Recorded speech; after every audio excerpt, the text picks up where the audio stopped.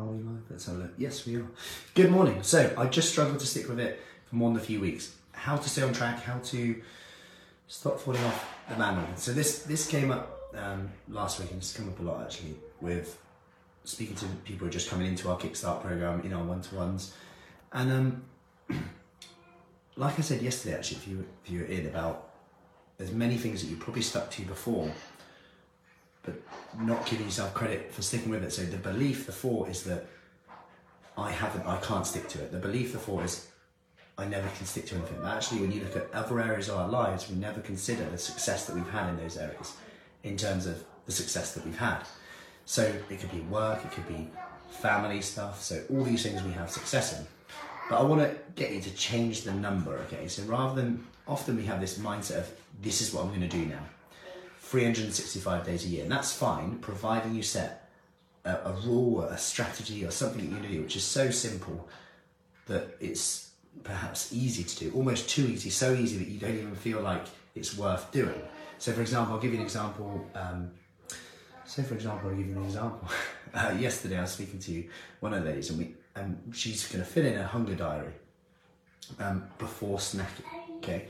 This gets to know how we're feeling right now, who we're with, where we are, whether it actually satisfied us or not. And it's not being critical, this is being curious. Not being critical, this is being curious. Now this is something that you don't need ingredients for, it's just literally a case of, this is what I'm going to do today, I just literally write it down. Now, most of the time, you should be able to do that. However, I still think there's a lot to be said about changing the number from, I want to do this 365 days a year, to I'm going to set a target to do this 200 days. And what would that look like in a weekly basis? Let's narrow it down. So that would be aiming for 4 out of 7 this week. Because quite often we aim for 7 out of 7. We mess up on day 2 or mess up. It might not even be a proper mess up, but we just define it as because it's not perfect. Then we write off the rest of the week. Then all of a sudden we're hitting 70 good days a year rather than 200 because we thought we messed up. So I think there's a lot to be said for changing that. But I speak to people, and when people share their results, they're like, I've done this is what I did to achieve it. I exercised for 30 minutes, I ate like this, I ate protein with every meal, and they say these things, and people assume, and it's interesting, I'm going to get one of the ladies to the podcast, hopefully, about how imperfect she was, yet how seemingly perfect her results are. And I say this a lot about 2 stone a year, you're talking like £0.5 a week. And a lot of people would give up on that. That's quite imperfect results, if you like, for a lot of people. It's too slow and want it to be faster. All these things come into it. So I just wanted to go through that in a bit more detail with you and think about this week with a habit that you're doing. Can you aim for 4 instead of 7 and be okay with 4? And see how that influences your reaction, your response to quote unquote failure. Quote unquote, I've fallen off the wagon. Because if we can claw back 2 good days a week, and make it part of the plan that maybe there is scope for cyclical dieting, that I went over a bit yesterday. Cyclical dieting is where you essentially have lower calorie days, higher calorie days, lower portions on one day, higher portions on other days.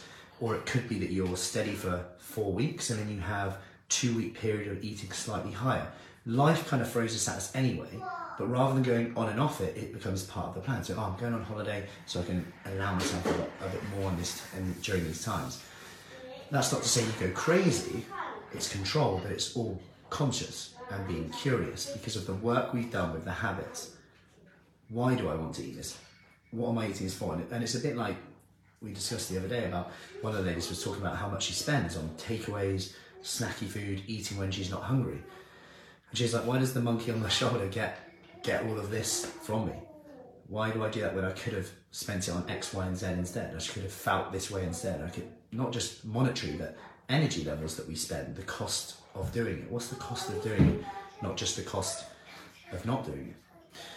Because we often consider the drawbacks of doing something, but we rarely consider what the benefits of not doing something are. So the benefits of going to bed early tonight, what would I get from that? Rather than thinking, I don't want to go to bed early, I'll miss out on TV, I'll miss out on this. Rather than, what do I get? Well, I get to get up early. I get to get stuff done before the kids get up. Look at this. And yeah, but I've still had 2 hours before this, which is good. Anyway, the fridge is about to be, what are we going for? Yakult, start the day. Good choice. You stealing all my yogurts? Yeah.